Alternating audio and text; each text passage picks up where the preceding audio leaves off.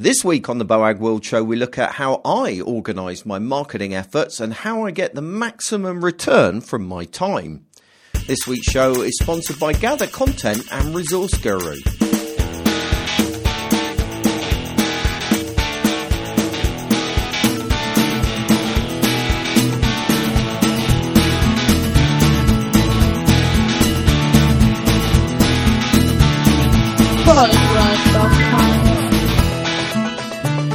Hello and welcome to the Boagworld Show, the podcast about all aspects of digital design, development and strategy, although I don't know why we say development because we normally avoid talking about it because we don't really know very much about it. But there you go. My name's Paul Boag and joining me on this week's show is the very wonderful Marcus Lillington. Hello, Marcus. Thank you, very wonderful Paul Boag. Yeah. What a nice thing to say. That's a good way to start because I feel like today's show is going to be a bit of a therapy session for me. Well, I like having guests on the show. It's great, and we often have guests. But I have to say, when it's just you and me, which it hasn't been for ages, has it? It feels more relaxed somehow. Do you know what I mean? Yeah. It just feels like you and me hanging out down the pub. Yeah, I can't remember the last time we just did one with the two of us. Basically, it is more interesting if there is someone else on the show. So generally speaking, that's a good thing. But you're right. It's kind of once in a while we should allow ourselves just a bit of a chat. Well, I don't know. I mean, is it more interesting? All right. Sometimes it is. More interesting. It's more interesting for us because, we're bored of one another.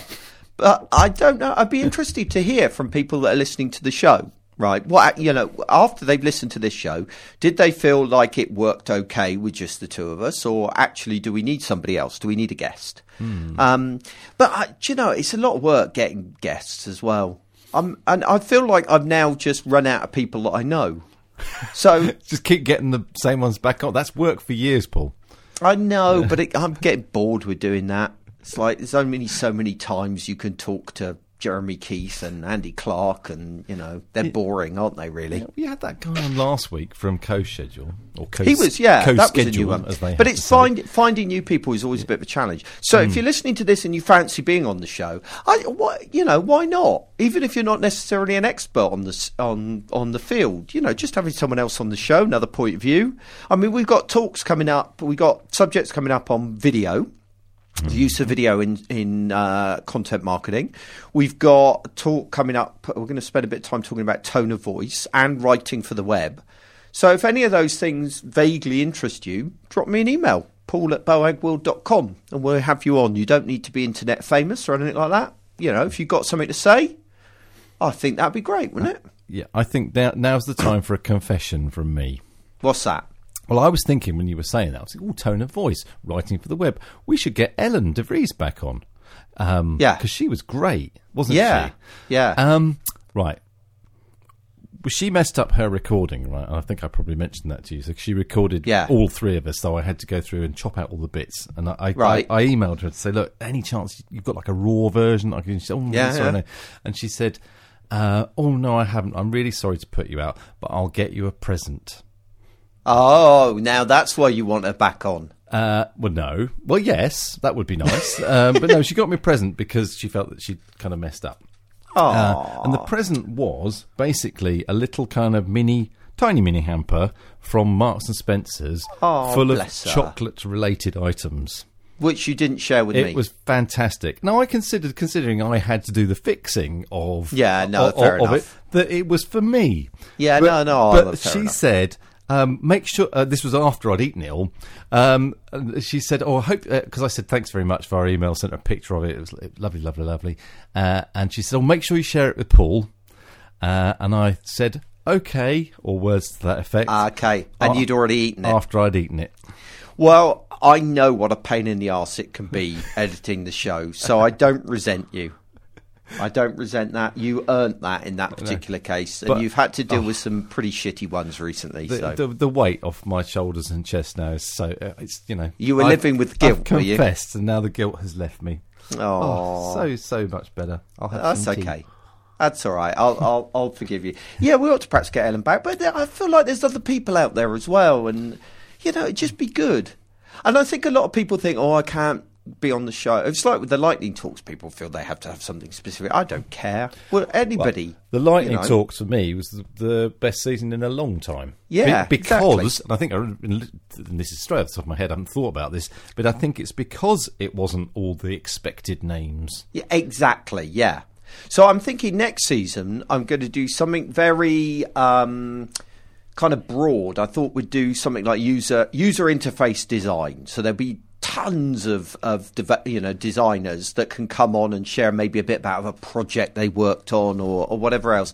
But this time we'll do it. We'll include them for the whole show. We'll get them in and actually on the show and rather than just the talks.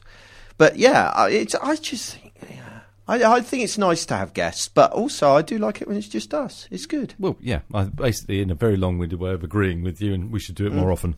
Exactly. Maybe do it in the pub. Oh, that's such a good idea. We could do a whole season from the pub. And in fact, we could record the whole season in a single sitting. So as the season goes on, we get more and more drunk. Oh, no, I was thinking more sort of pub crawl style. It has to be a different pub every week. But yeah, either one would do. Yeah, no, I like that. We'd really annoy people, though. Who are these idiots in the corner blathering on? Yeah, that would be... We'd have to have a special room, wouldn't we, to get drunk in by ourselves. That's another thing we ought to do, mine, is a meet-up. We haven't done a meet-up for ages. I went to a meet-up in Southampton. Yeah, I saw that. I was impressed by your keenness, Paul, thinking... I'm not sure I would have gone, but I should. This is the theme for this show. I should do that. You should and didn't. And I didn't. Well, that one came about because I did the news. I sent out a newsletter. My bi-weekly newsletter that I send out, and in those things, you're always inevitably asking people to do something. Sign up for my course, buy my UX cards, buy my book. Hire me, blah blah blah. Which is kind of the point of them. But I sent out one where I just said, I always do that. Why don't... Well, let's turn it around. Have you got a favour you'd like to ask me?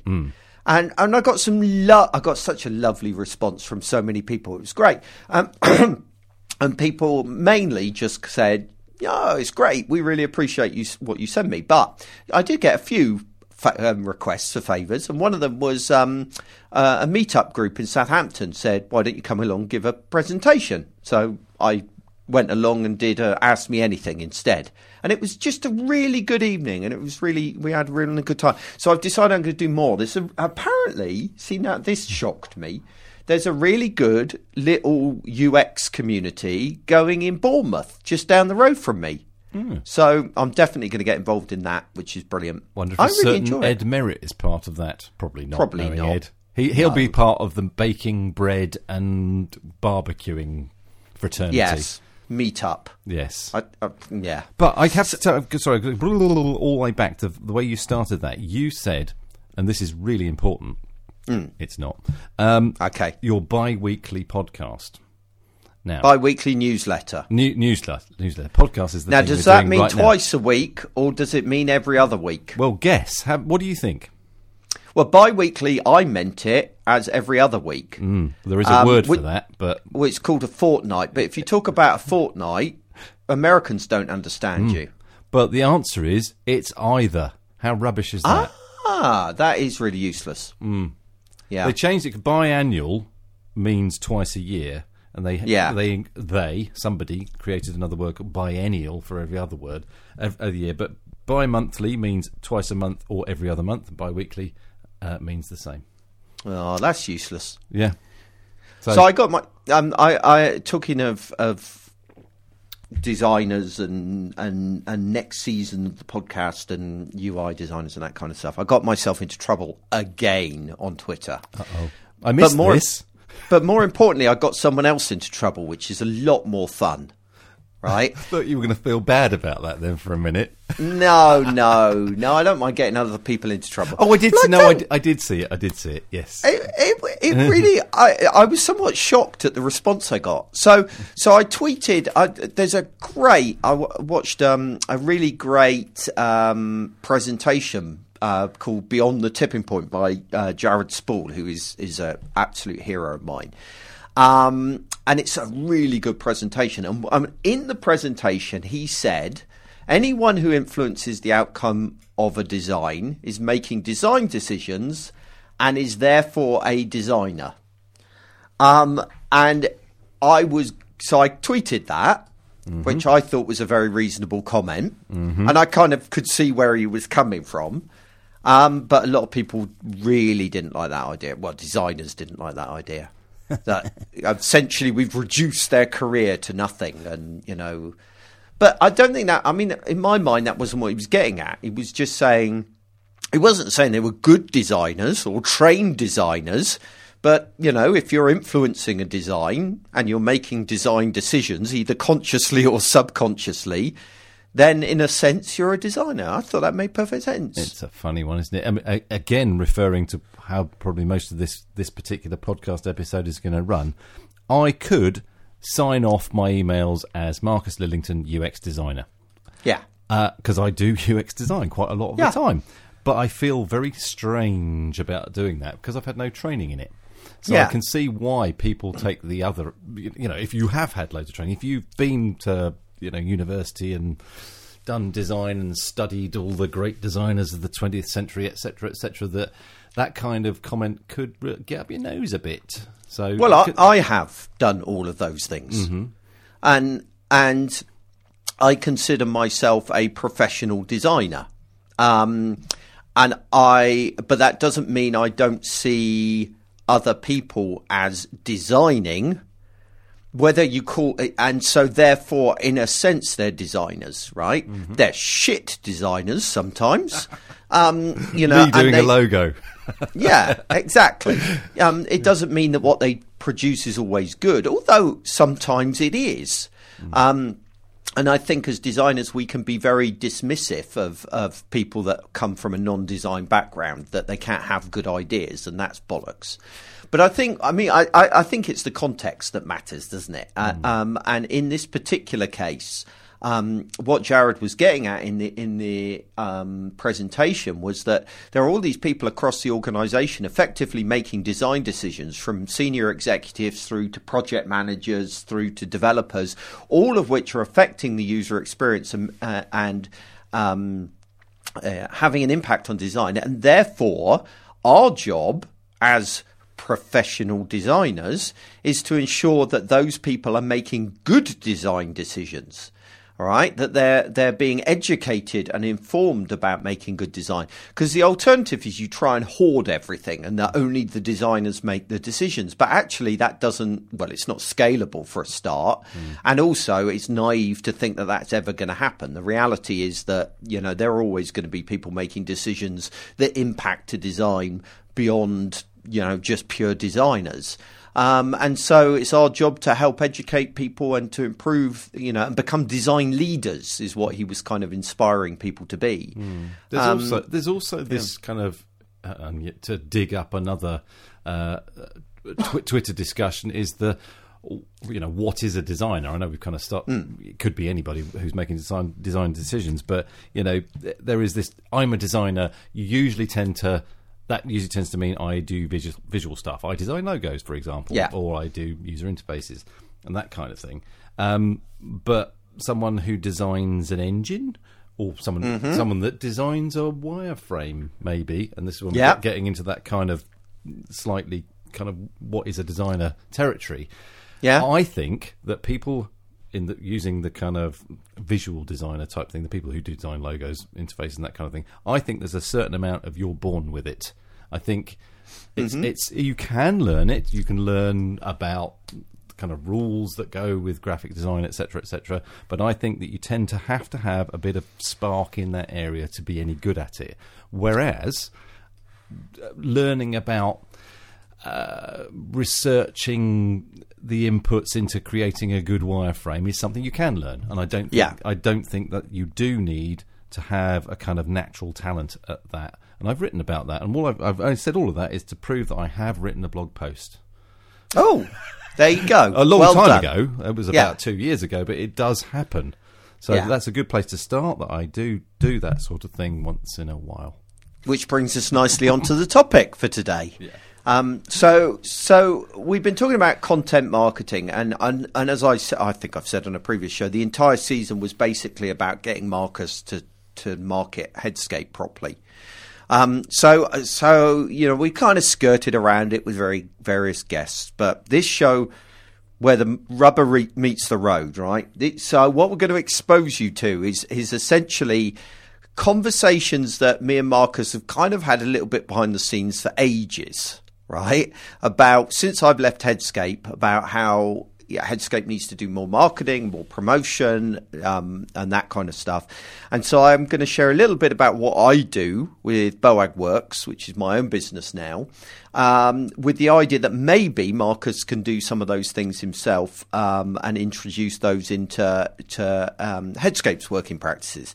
And my hope is that while we have that conversation, that maybe there's some stuff that you can integrate into your business, whether that is running your own agency, being a freelancer, or even in-house for an organisation that's selling a product or something like that. All of the advice or the experiences that I share, I think, would be applicable in all of those situations.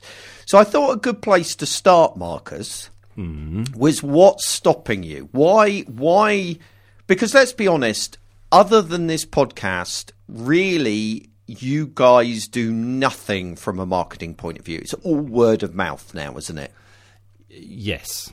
I mean, to say nothing is too strong, but it isn't the occasional blog post. That's it. Yeah. And I like writing, and I think Chris does as well a bit. I'm going to go back on what I've just said. Chris has agreed to speak at a conference. Wow. I know. Wow, I fell off my chair as well. He tried to get me to do it, and I said, and to the point of him saying, I'll fret about it, is him saying, I'll fret about it, and I said, all right, then I'll do it. And he said, no, I've got to do it. Yeah. so it's like he's going to be talking at a sort of charity tech kind of conference that's run by one of the payment providers for the charities use. So hooray! So it's hooray. So little steps, very tiny steps, but yeah. Generally speaking, we don't do enough. And what's stopping me? I think, and I was earlier on, I started to write things down about this, and I think one of the things that's stopping me is that I know I can do it, and I know the rest of the guys can do it, but what we have a habit of doing is there'll be a bit of a flurry, and then it'll fizzle out for a while. Yeah, there'll be nothing at all, and I know that's bad, so therefore I don't do anything at all. Do you see what I mean? It's kind of like a backwards logic to that, but I kind of just go, well, I don't want to make this big fanfare and go and maybe do something that people like, and then there's just silence for 6 months. All of this kind of comes down to a worry, really. But that's one of them. The other one is that this is the stuff that you do, Paul. That's not what I do. I do kind of sales and lots of other things. And I'm talking about hosting today, of all things, with a client. So, marketing, that's not what I do. That's what Paul does. So it's going down to I'm not any good at it, really. Okay. But is that? Do you honestly think that, or is that just an excuse? A bit of both, because I kind of generally think, we've talked about imposter syndrome many times on this podcast with other people, and I feel like I'm the biggest imposter in the entire industry. Most of the time, I don't care. It's fine, whatever. But I've got, as I mentioned earlier about design training, I don't have any training at all. I'm a musician. That's what I did, and then I kind of wandered into doing this, and then wandered into doing that, and I've ended up here. But you've wandered into it for a very long time now. Yeah, I know. So even if you started from zero knowledge after 15, 20 years, surely you end up knowing something. Yeah, and I'm intelligent enough to realise that, and I can talk endlessly about the things we do, so yes, I must know something. Yeah, but I know what you mean. Yeah. Imposter syndrome isn't logical, is it? No, not at all. So then you think, well, I'm just lazy then. Yeah. I don't want to add to my workload. Who does?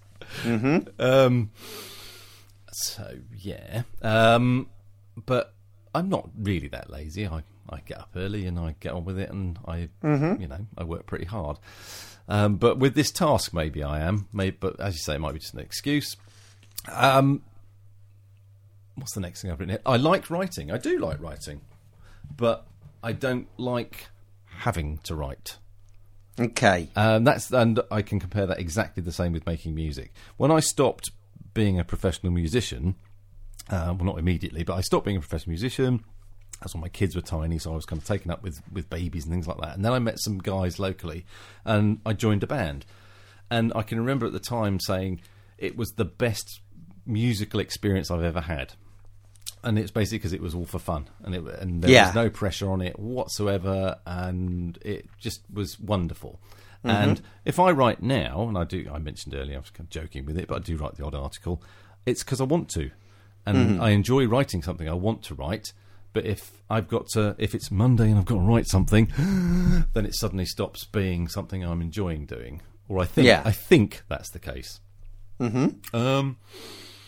So what else have I written? Oh yeah, I've written this, and this is me getting maybe a little bit deeper on it. It's the unmeasurability of it, and what I mean by that is, if I do a lot of work in this area, I can't guarantee that will equal piece of work. Nice new shiny client comes in the door later on. It's all kind of just a bit fuzzy, woolly. Yeah. Which doesn't mean that I'm perfectly aware that you need to do that, but that's another reason why it would get pushed to the back and pushed to this kind of back burner, because there's something far more important, in air quotes, that I should be doing, because it's more, it relates to a client that needs dealing with right now. So it's that kind of woolliness and fuzziness. And to finish this off, I'm not that keen on the idea of marketing at all. I don't like being marketed to. I never have. So therefore, I've always been a bit squirmy about doing it myself. And then maybe don't take it as seriously as I should. This is all kind of, I'm saying these things knowing what the right thing is to do here, but you said so. What's stopping you? So I'm trying to get deep down inside, and I think it's because I don't take it that seriously. Yeah. And I think it's good to say that, because I think everything you've just listed, I hear from a lot of other people. Marketing feels a little bit dirty, doesn't it? And a bit kind of, you're manipulating people, or you're having to whore yourself out, for want of a better word. And it's much nicer to think that you can just sit back and everybody admires your work and goes, "Oh, I want to work with them." The unmeasurability I really associate with as well, especially by our point in our career. Because I think both of us, both Headscape and myself, could sit on our laurels to some degree and just live off of the back of word of mouth and reputation. Yeah, I mean, we've made a conscious decision not to grow, and part of that is because we think we can survive if without. We can survive off reputation. I mean, whether we can survive for another 10 or 15 years, which is probably realistically how long we've got till we retire, I don't know, and that's why this is serious, and I do need to take it seriously. But if we don't market, we won't suddenly have no business. Yeah. And which is a difficult challenge to face, isn't it? And especially when you get busy as well, you think, well, everything's going great, I don't need to market. But of course, then things slow down because you're not marketing, or potentially.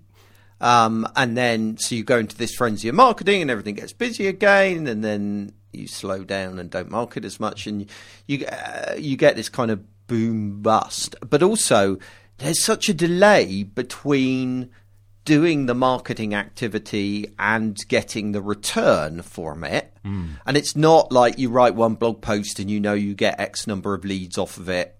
It's a cumulative effect that kind of grows over time. That's the thing with me, because it's like, if I do loads of marketing activity, will it actually mean we'll get more work? Logic says to me, yes. You're spreading the word further, which means more people will talk about you, etc., etc. But it does. It's this again. It's the unmeasurability thing. One doesn't equal the other there's lots of bits in between. Yeah, and well, I mean, sometimes it is and sometimes it isn't. So, for example, I did a presentation, a webinar for Terminal 4, I think it was last week, and which was great. You know, it was actually a paid piece of work, so it wasn't really marketing in a sense, but it was. But immediately after that, I got an email from somebody saying, "Hey, we'd love you to speak at our away day. I really enjoyed your webinar." Yeah. So sometimes there is a direct relationship, but where it gets kind of more circumvent is, would I have got that gig to do the webinar if I wasn't blogging or podcasting every week? You know, there was very much a direct relationship between, in my career at least, of when I started to put out content. Then I started to get approached asking me to speak at conferences. Then I started to get book offers. And so one kind of built on the other. But it's a cumulative effect that happens over years rather than necessarily being kind of a magic formula that gives you results straight away. And I think that's problematic, that lack of causal effect. Yes, exactly. And it takes me right back to sort of the first point, which is I'm worried about putting a load of effort into something that fizzles out. Yeah, need to keep on doing it. I mean, I'm not sure I necessarily agree with you wholeheartedly that it has to be, you have to put something out weekly or daily or whatever. I think it just has to be regular. Yes, no, I would agree with that. I think it's fine to put. So I think there is a certain threshold where it becomes, putting something out quarterly, for example, I think probably would be too big a gap.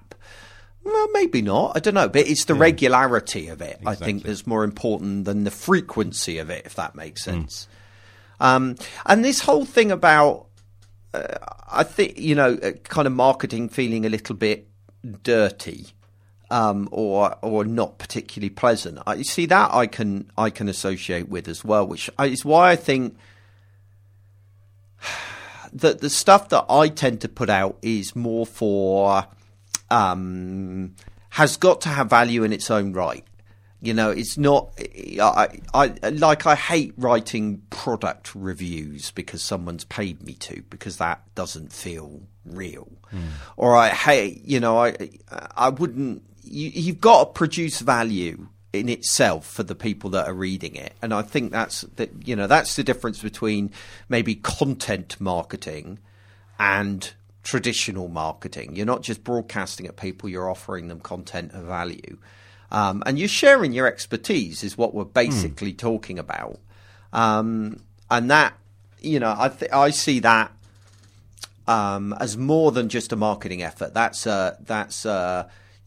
teaching people stuff. I see myself primarily as an educator with what I put out, and Boagworld and this podcast has got to be primarily an educational resource or a community resource, and the fact that it wins me work sometimes is kind of a secondary part of it. And I think it still is, even now, especially now, to be honest, because now I've kind of reached the point where work kind of comes in by itself. And so... it's become more as it's just something I do, and it's, it's people know me and they respect what I've got to say, and that's great. And so I want to keep sharing what I've done. So there's got to be more behind it than just a marketing effort. Otherwise it's going to feel like, something that you kind of, struggle to do. Do you see what I mean? Yeah. And that's what makes it particularly difficult when it's not something you don't do naturally. Which I think, but we'll cover that later. I think we're going to talk about that in a bit. So, I mean, okay, let's talk about finding some time for this, because I think time is the biggest problem. Yeah. So how I deal with it, and by the way, this doesn't need to be blogging necessarily, right? This podcast is an example of it. You could do YouTube videos. You could just do social media stuff. You could be actively involved in a kind of an open source thing if you were a developer. You could be posting to Dribble or whatever it is for you. But I think what's necessary is to kind of ring fence some time to do that kind of stuff, to actively engage with a wider audience beyond clients and your colleagues at work. That's how I view it. It's about engaging with people outside of your immediate network. So perhaps it's more networking, which equally people find just as distasteful. But, you learn a lot through doing stuff as well as putting content out. So for me, that is, I ring fence Mondays for it. So every Monday, I dedicate to doing marketing. So sometimes it kind of shifts around a little bit, and sometimes I do stuff on other days and all the rest of it. But primarily, most Mondays are set aside for this. So normally on a Monday, I'll write a blog post and I'll record this show, which is what we're doing today. Most times it's Monday, not always, but and then every other week, I also write the newsletter. So that's kind of the three pillars of what I'm putting out every week. But I don't think it's necessary to do that much for most people. And going back to what you were saying about you don't want to start something that fizzles out. I think that's the real danger if you say, I'm going to do a newsletter and I'm going to do a blog post and I'm going to do, So you get one thing that's working regularly for you, which you've kind of already got in the podcast, and then you build on it and you add more to it. I started blogging and then I added the podcast and then I added the newsletter over time as I knew I could sustain it. Because, of course, the more you do it, the easier it gets as well. So, for example, if you look at the editing of the podcast that you do, it doesn't take you that long compared to what it would have done previously, I'm guessing. The technical issues aside, that's kind of true. Yeah. So it's about finding a regular time, because if you don't find a regular time, I think, like you say, it always gets pushed out by other stuff. So, so that's one part of it. Also, I think if you look at it and you start going, well, I just don't have the time to do that.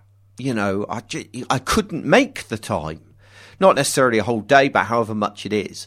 Then that rings alarm bells in terms of the rate that you're charging out at. Whether actually you're not charging enough if you're not allowing some marketing and sales overhead in that. Does that make sense? Yeah. And that's not the case with Headscape, I know, because you could make the time if you wanted to. I think I could, and I think Chris could as well, but not all the time. That's my concern here. Sometimes we're absolutely. Sometimes I go away for a week and I'm running workshops for a whole week. I mean, that's pretty rare, but it does happen. But this, when I was reading these points earlier, I thought, well, does that mean we should be hiring somebody else to do this? And it's like, because could we afford to do it? Possibly. I mean, not. Could we afford someone for half a day a week? Yeah, I reckon we probably could. Yeah. Well, I mean, that's certainly an option. You could go down that route. I'm not a huge fan of it because I don't think then you get the other values that come from doing this kind of stuff.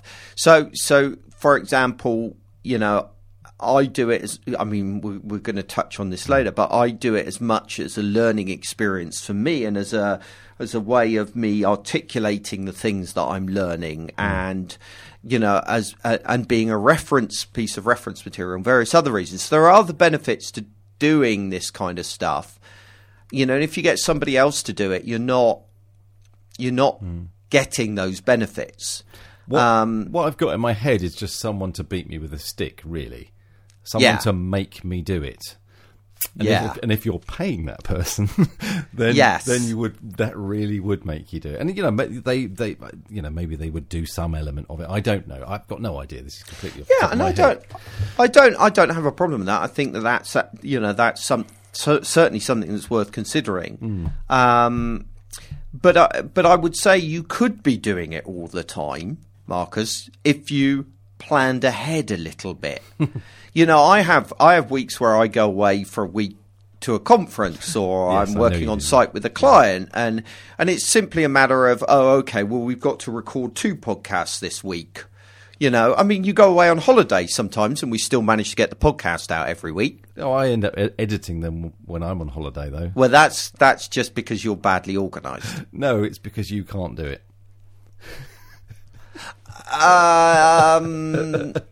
Yeah, there is a degree of that.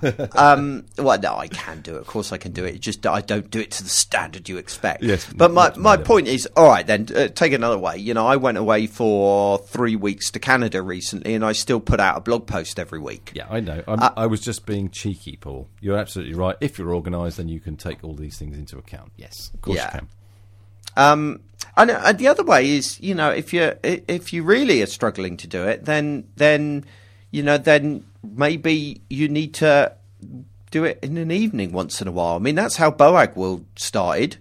You guys, I remember, I mean, I don't suppose you do because, you know, you get selective memory over these kinds of things, but I remember that you guys thought it was a waste of time.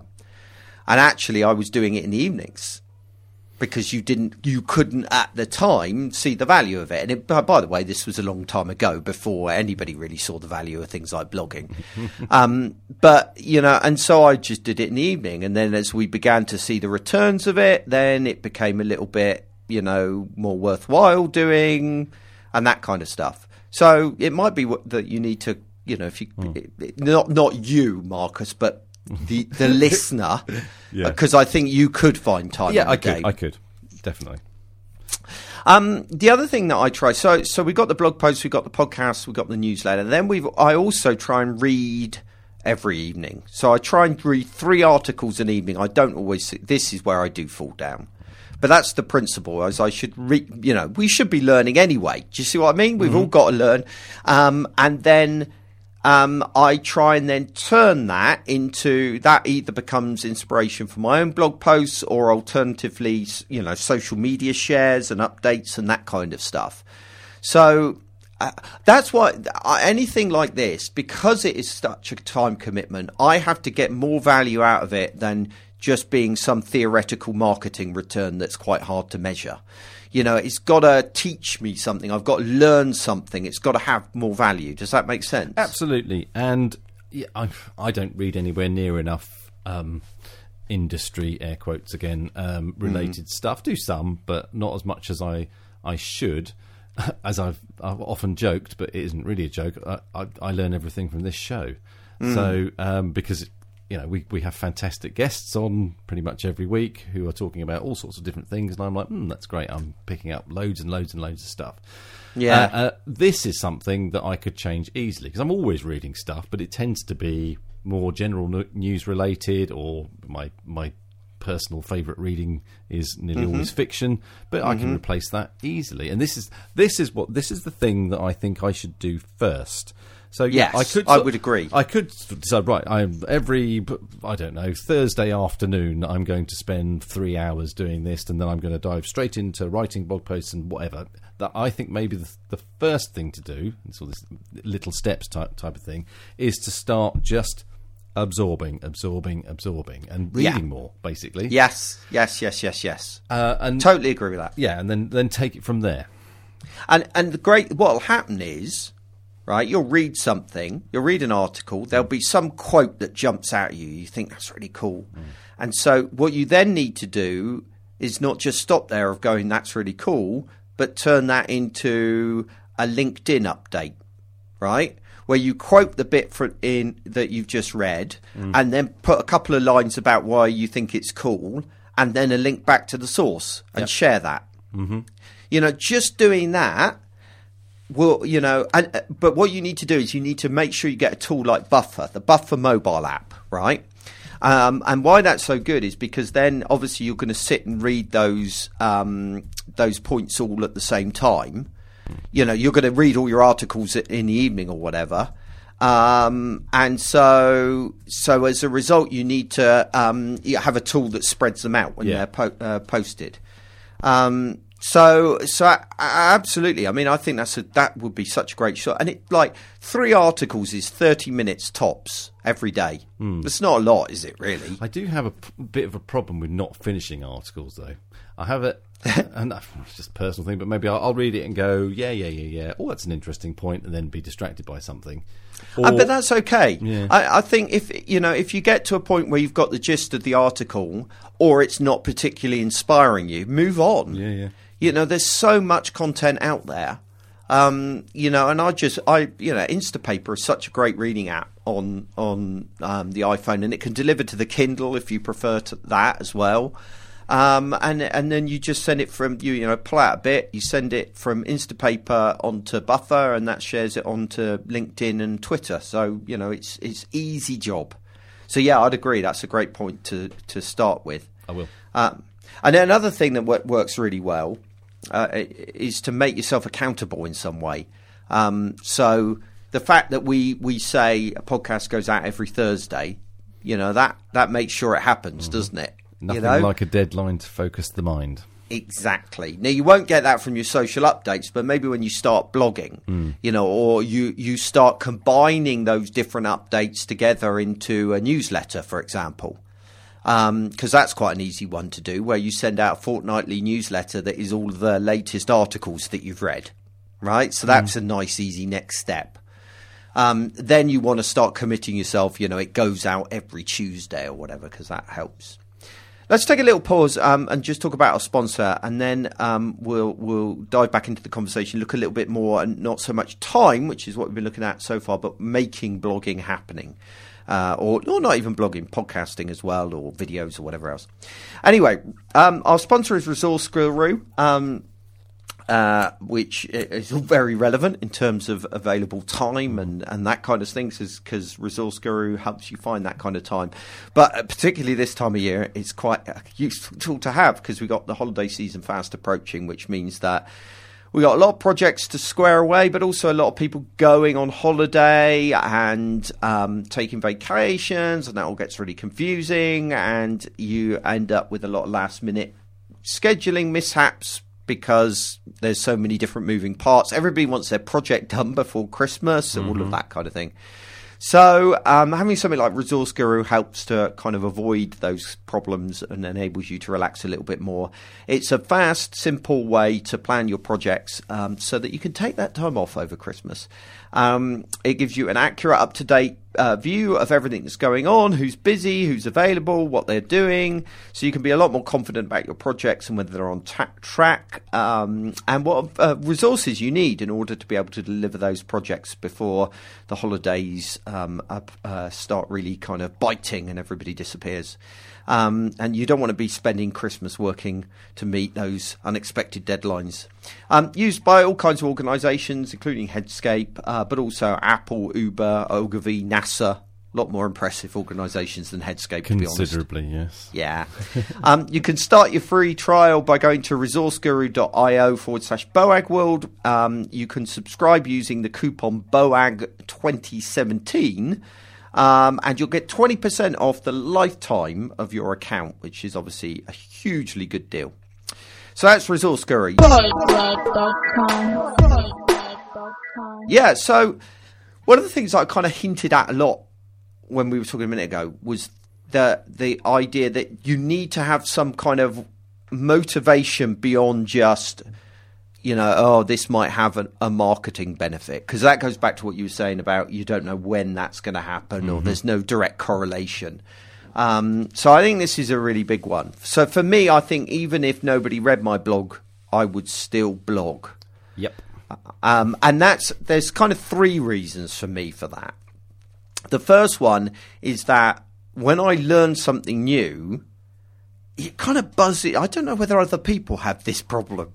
Perhaps it's a shortcoming in my own mental processes or something, but stuff kind of buzzes around in my head, and it feels like lots of fragmented pieces. And I need a way of processing what I've learnt. And also I know I've got, so writing it down in a blog post helps me to process it and get it all straight in my head, if that makes sense. Yeah, totally. So, for example, this coming week, well, no, it'll already come out by the time this podcast comes out. I've written a blog post about how to go from to gathering user questions, all the way through card sorting and top task analysis, all the way to an information architecture for your site.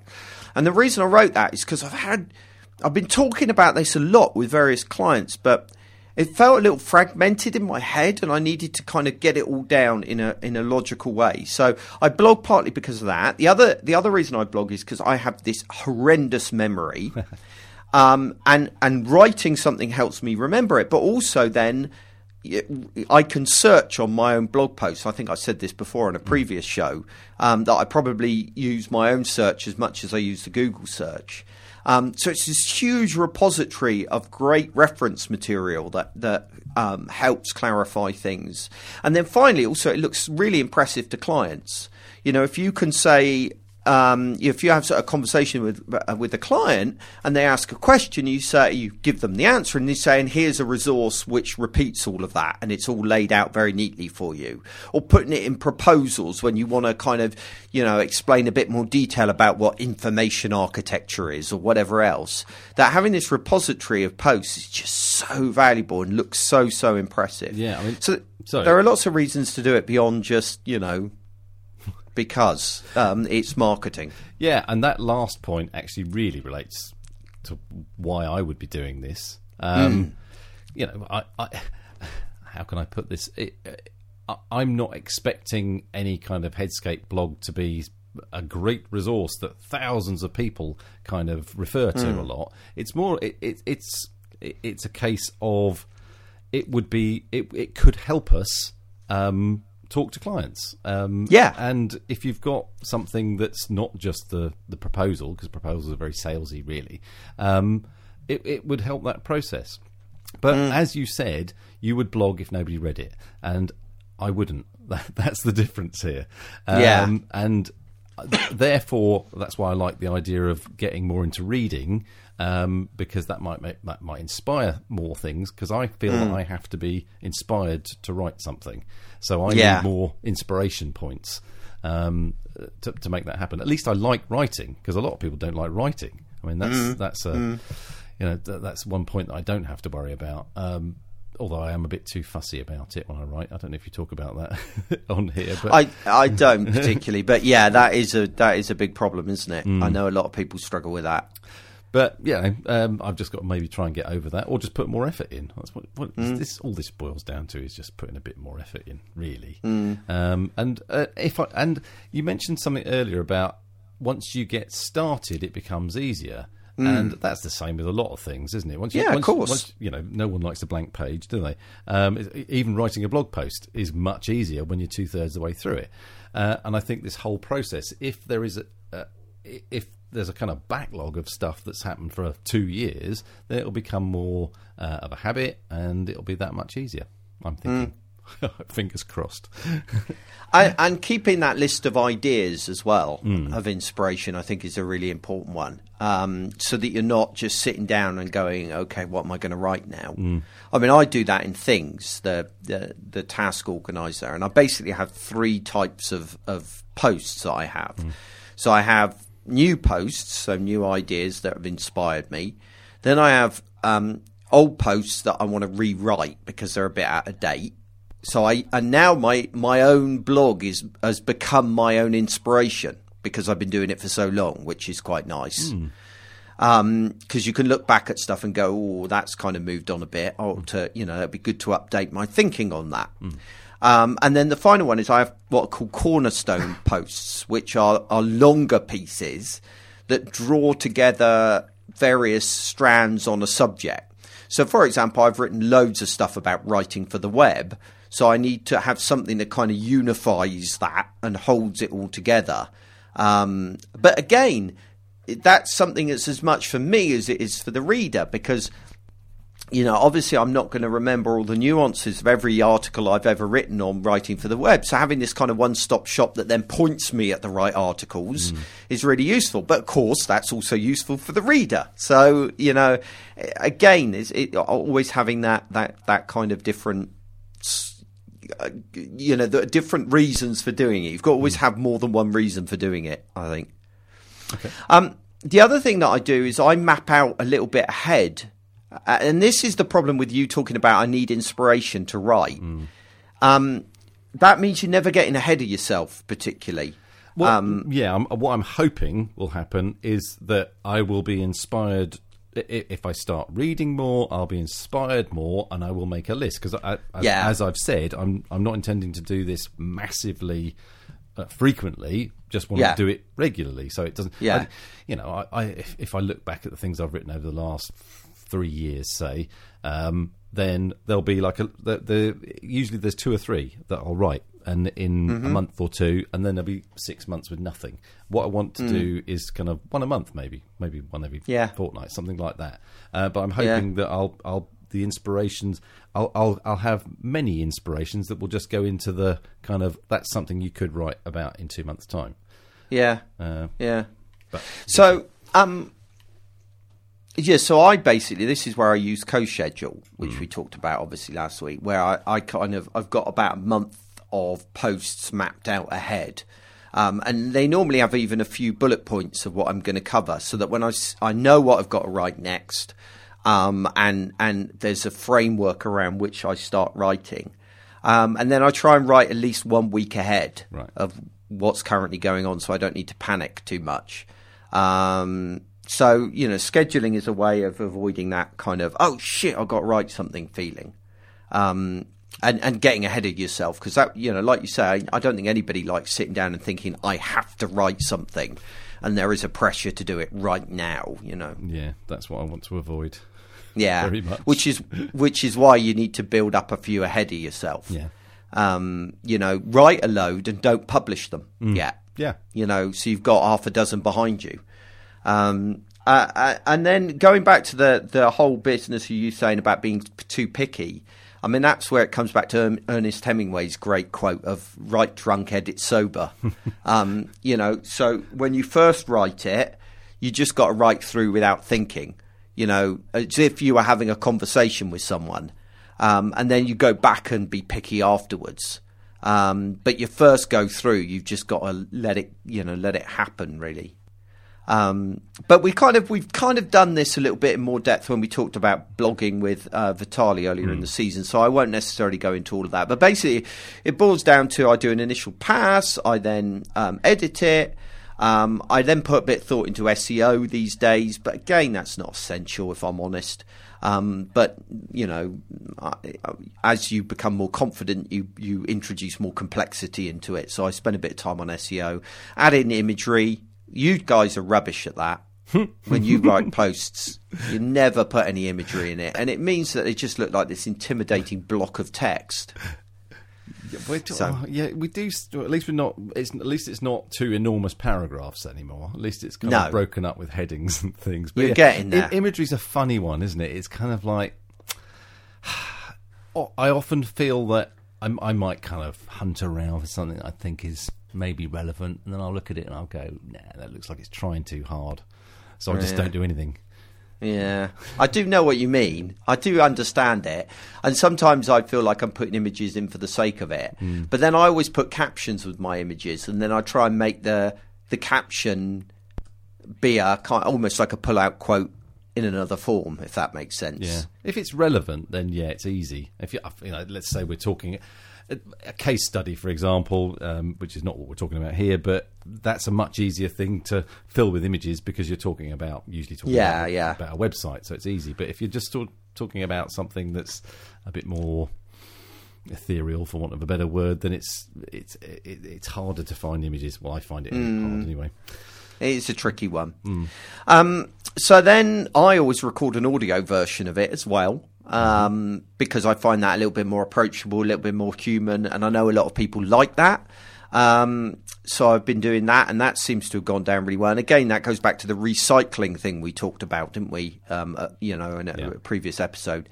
And then I go through and prepare all the social media updates, and that's a nice thing you can do in CoSchedule. So you can set your blog post to post, and then as soon as it does, a whole load of social media updates are associated with it. So I usually send updates twice on the day it's published for different time zones. I've got one that goes out the next day, one that goes out the next week, and then one that goes out the next month. And I make sure there's a nice image associated with every post that goes out as well, so it gets the maximum, exposure it possibly can. So it's not that much work. I reckon I spend 3 hours on a blog post. I spend a lot more than that. Yeah. But that's just, it's practice. Yeah, exactly. It's getting good at something, isn't it? Yeah. Well, we're running massively behind schedule. Have you noticed that? Yeah, what are we at now? We're at 54 minutes. Oops. I know. So we better do our second sponsor. Which is Gather Content. So Gather Content has been supporting the whole season. They're a great tool for managing the content on your website, app, or even social media campaign for that matter. So it's great for gathering and organising website content in a single place. You can create an inventory of all your content. You can define your sitemap. You can even create templates to help contributors know how they've got to add content, or that they're adding it in a structured way and thinking about the right kind of things and that kind of stuff. You can import content into pretty much any content management system, or certainly a shitload of them, from Gather Content, or I suppose you're exporting, whatever, importing, exporting, depending on how you're looking at it, exporting it from Gather Content into a CMS. You can also define your requirements and rules for any content, any workflows, that kind of stuff. It really is just a lifesaver in terms of dealing with content-heavy websites and getting content into those websites. So you can do a 30-day free trial, no need for a credit card or anything like that. Just go to gathercontent.com/Boagworld and check it out. I'm not sure whether to do this. I was going to talk a little bit about social, but I'm wondering whether we need to perhaps save that for another time, because we're kind of going so long. I don't know. What do you think, Marcus? Should we keep going? Yeah, keep going. We'll steam through it. Okay. So, because really this is almost more relevant to you, isn't it? Because this is the bit that you want to do next, is the more kind of social aspects of it. Maybe updating LinkedIn or Twitter, or based on what you're reading. Yes. Exactly. Yeah. I mean, as I've already said, the reading thing is as much for inspiration for blogging, but yeah, if all it does is inspire some social media updates, that'd be a start. It would be a start, exactly. Yeah.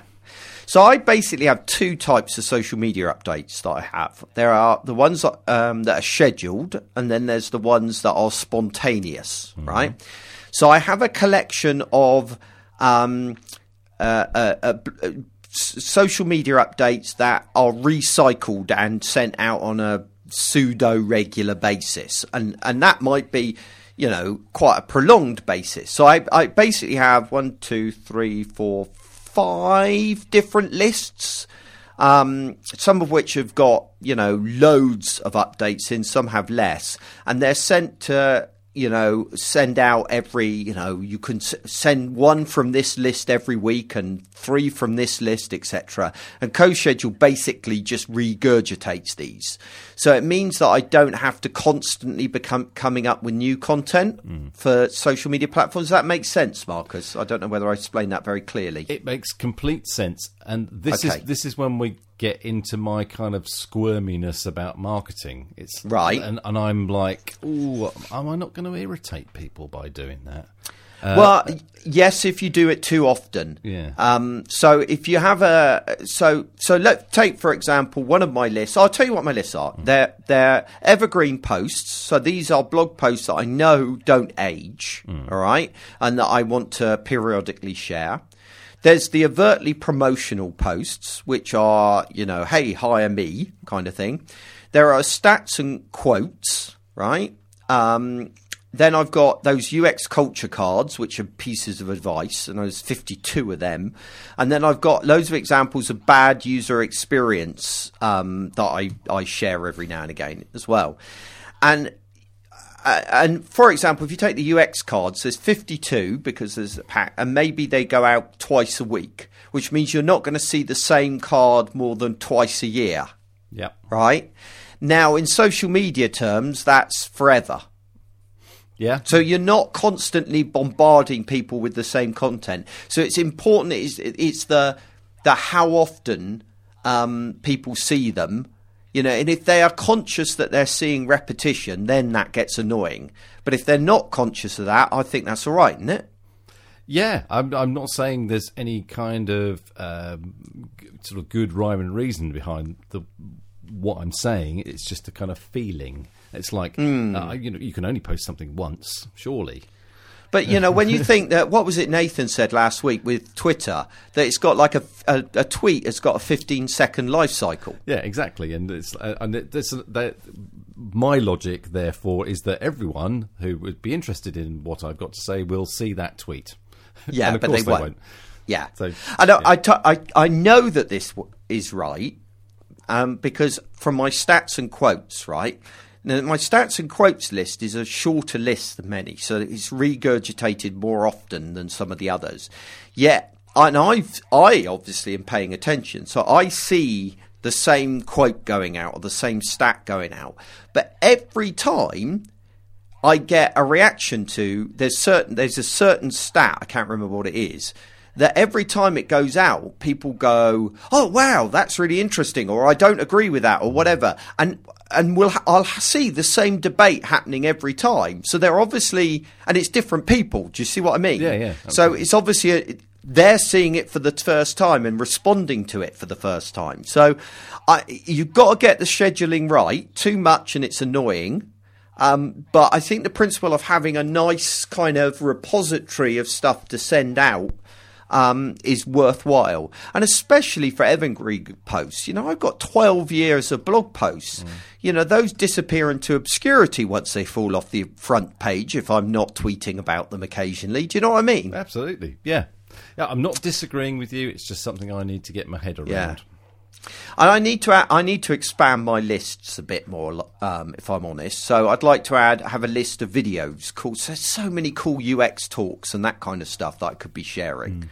So having a list of those. And I'd like to have another list which is kind of doing little pullouts from various, quotes from articles I've written in the past where, there's certain things I know that often gets quoted that I say, and it be, for example, design for somebody alienates nobody is a thing that people often pick up. Or another quote I said once wrote something was that, to be a great designer, you need to dig a little deeper than what people say they want. And so I want to collect those together and have them in a little kind of list that can go out. So that's the scheduled stuff. Then there's the spontaneous stuff, which is, I've read a post and I want to share that, right? So I've got less time for doing that kind of stuff than I'd like these days, which is why I say I don't always read those 3 articles I talk about every day. So the spontaneous stuff is a little bit harder than the scheduled stuff. So I use CoSchedule to deal with that kind of scheduled list. But then if I'm reading an article, then it goes into buffer, like we were saying earlier. So I focus primarily on Twitter and LinkedIn. Those are the 2 networks that I spend most of my time pushing out. But because you're using something like CoSchedule or Buffer, it's actually easy to push stuff out to Facebook and Google Plus and all the rest as well. So it's not actually that difficult to post to multiple accounts. But the main 2 I focus on are Twitter and LinkedIn. So, that's pretty much it in terms of how I kind of work. Yeah. Marcus, you've got this comment here, and I don't quite understand it. Why I stopped using Twitter, really? That's to do with this idea of annoying people. Right. Because on Twitter, obviously, there's probably a couple of thousand people still follow me on Twitter, even though I post about once every 6 months. I just sort of felt like I was maybe repeating myself or saying things for the sake of it. So I just sort of, which is a bit like, as we were just talking about, it's the idea of sort of repeating yourself. And so I just sort of stopped using it. So that was an example of that actually happening. Based on what I was just saying there about feeling uncomfortable about repeating stuff, I just sort of stopped using Twitter. And also, I think Twitter has changed in the sense that it's not what it was. I used to use it just to share random thoughts. now it's almost become a replacement for RSS, right? So I think there's a value. I see myself as a curator for people, right? So the stuff that I push out on Twitter is useful information that people might want to know. Yeah. Right? So it might be a link to a good article. It might be a quote. It might be, a piece of inspiration, that kind of stuff. So it's kind of it's.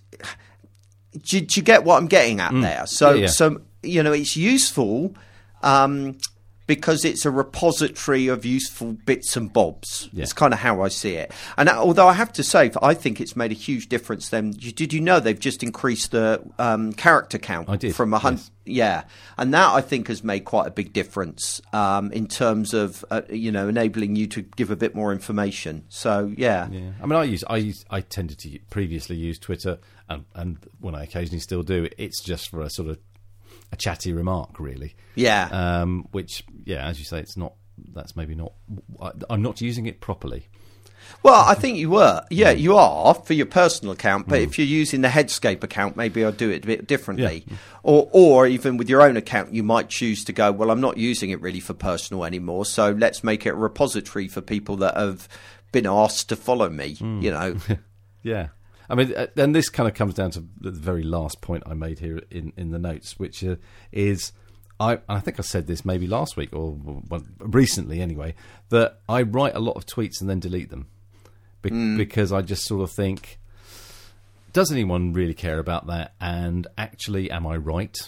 And get this idea of not wanting to court controversy.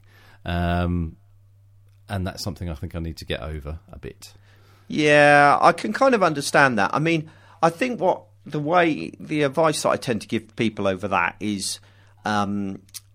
always say you're expressing your opinion or saying I think or I might be wrong, but say if you say it in a softer tone and you caveat it, then you avoid a lot of the potential backlash. Or I'm no expert, but in my experience ... That helps a lot. And then just talking about your personal experiences as well. So for example, today I was doing wireframing with a client and we found it was really useful to do ... Yep, absolutely. And then also, of course, the other great one is the, just quoting something from an article. Then it's not even you that's saying it, is it? It's someone else that's saying it. You might be endorsing it, though, but I know what you mean. Yeah, and you end up getting Jared Spool into trouble. Yes. As we started off with. So, that's... but that I think everybody... And sometimes you do get in trouble, and you do cause a bit of a shitstorm, and it is annoying... But then people are always going to disagree with you. And we talked about this last week when Nathan said, if no one's disagreeing with you, then you're doing it wrong. So, yeah, okay. Anyway, I think we probably ought to wrap this show up, oughtn't we? Yes, we ought. It's a bit of a mammoth. See, this is what happens when it's just the two of us. Chatty, we waffle on. Chat. Yeah. So anyway, next week we're going to talk about video. I've no idea whether we're going to have a guest on or not yet. Depends whether somebody volunteers and whether I can be asked to get around to it. To finding a guest. But I think, we should have a good show on video. Right, Marcus, do you have a joke for us? I do, and I send myself jokes in emails, and I didn't say who sent this one, so apologies. But anyway, here we go. What breed of dog only replies to commands in Spanish? Go on. Espanol. Espanol. Ah, that's good. I like that one. It's good. Well done, Marcus. All right, well, I really enjoyed that show, even if no one else did. Me too. So, it was just nice to catch up, just the two of us. I think I'm going to have a little lie down now. Have I tired you out? Yeah. My wife's going to kill me for making the show this long. She's got to transcribe at least another 7 minutes. I'm coming up to 8 now, so we better stop quick.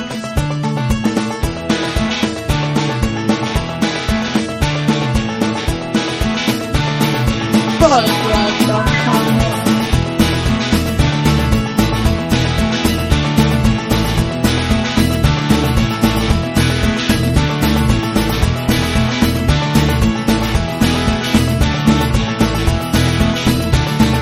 Boagworld.